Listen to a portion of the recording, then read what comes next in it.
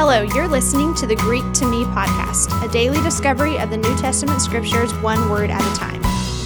We hope today's podcast helps you better understand and appreciate God's word.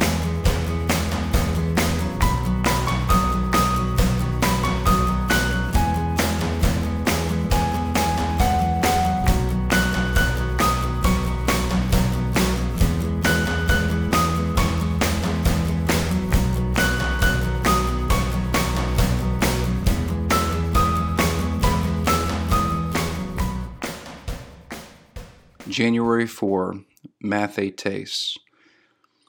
John chapter 8, verse 30, John writes, "As he spoke these things, many came to believe in him."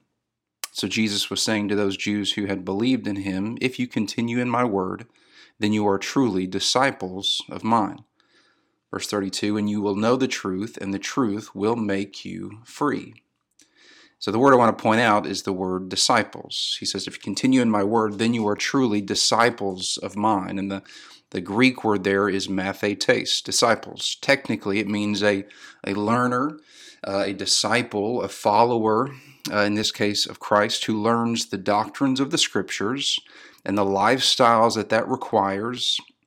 Maybe someone catechizing them, teaching proper instruction from the Bible with its necessary life application. Some have called this word being a disciple of Jesus. It means that, or they've called it a learning follower or a following learner.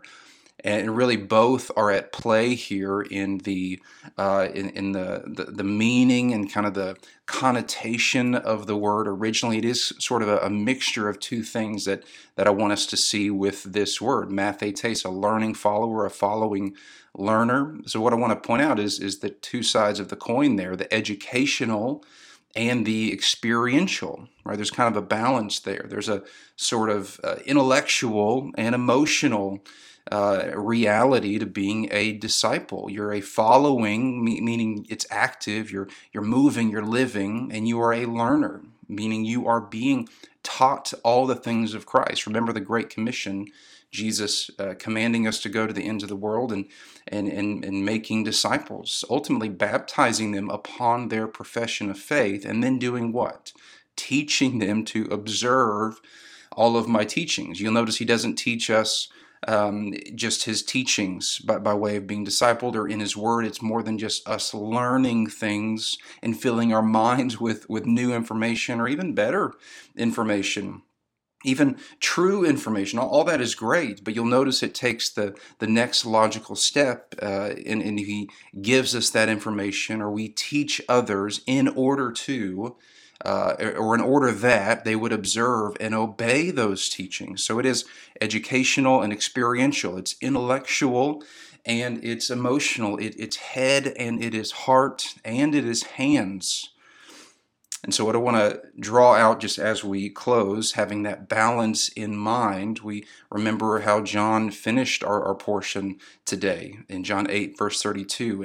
And whenever you know the truth here, if you continue in my word, walk in it, live in it, go deeper in it day by day, continuing to walk it out and learn more and apply. If you continue in my words, then you are truly a learning follower, a following learner of mine, and this is what will happen.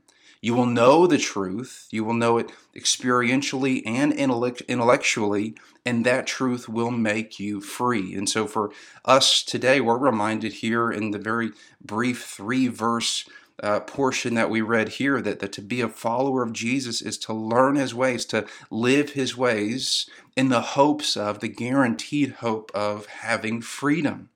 That the following of Jesus results in more freedom than the following of our own desires. The following of Jesus results in more freedom in life, true freedom, spiritual freedom, eternal freedom, a deep contentedness that the world does not offer.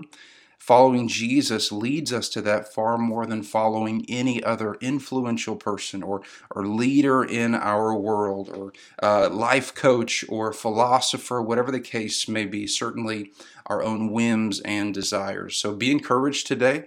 If you are a follower of Jesus, you are then walking and continuing in His Word in the hopes, the guaranteed hopes, the very sure hopes of knowing His true, lasting, and eternal freedom in your life.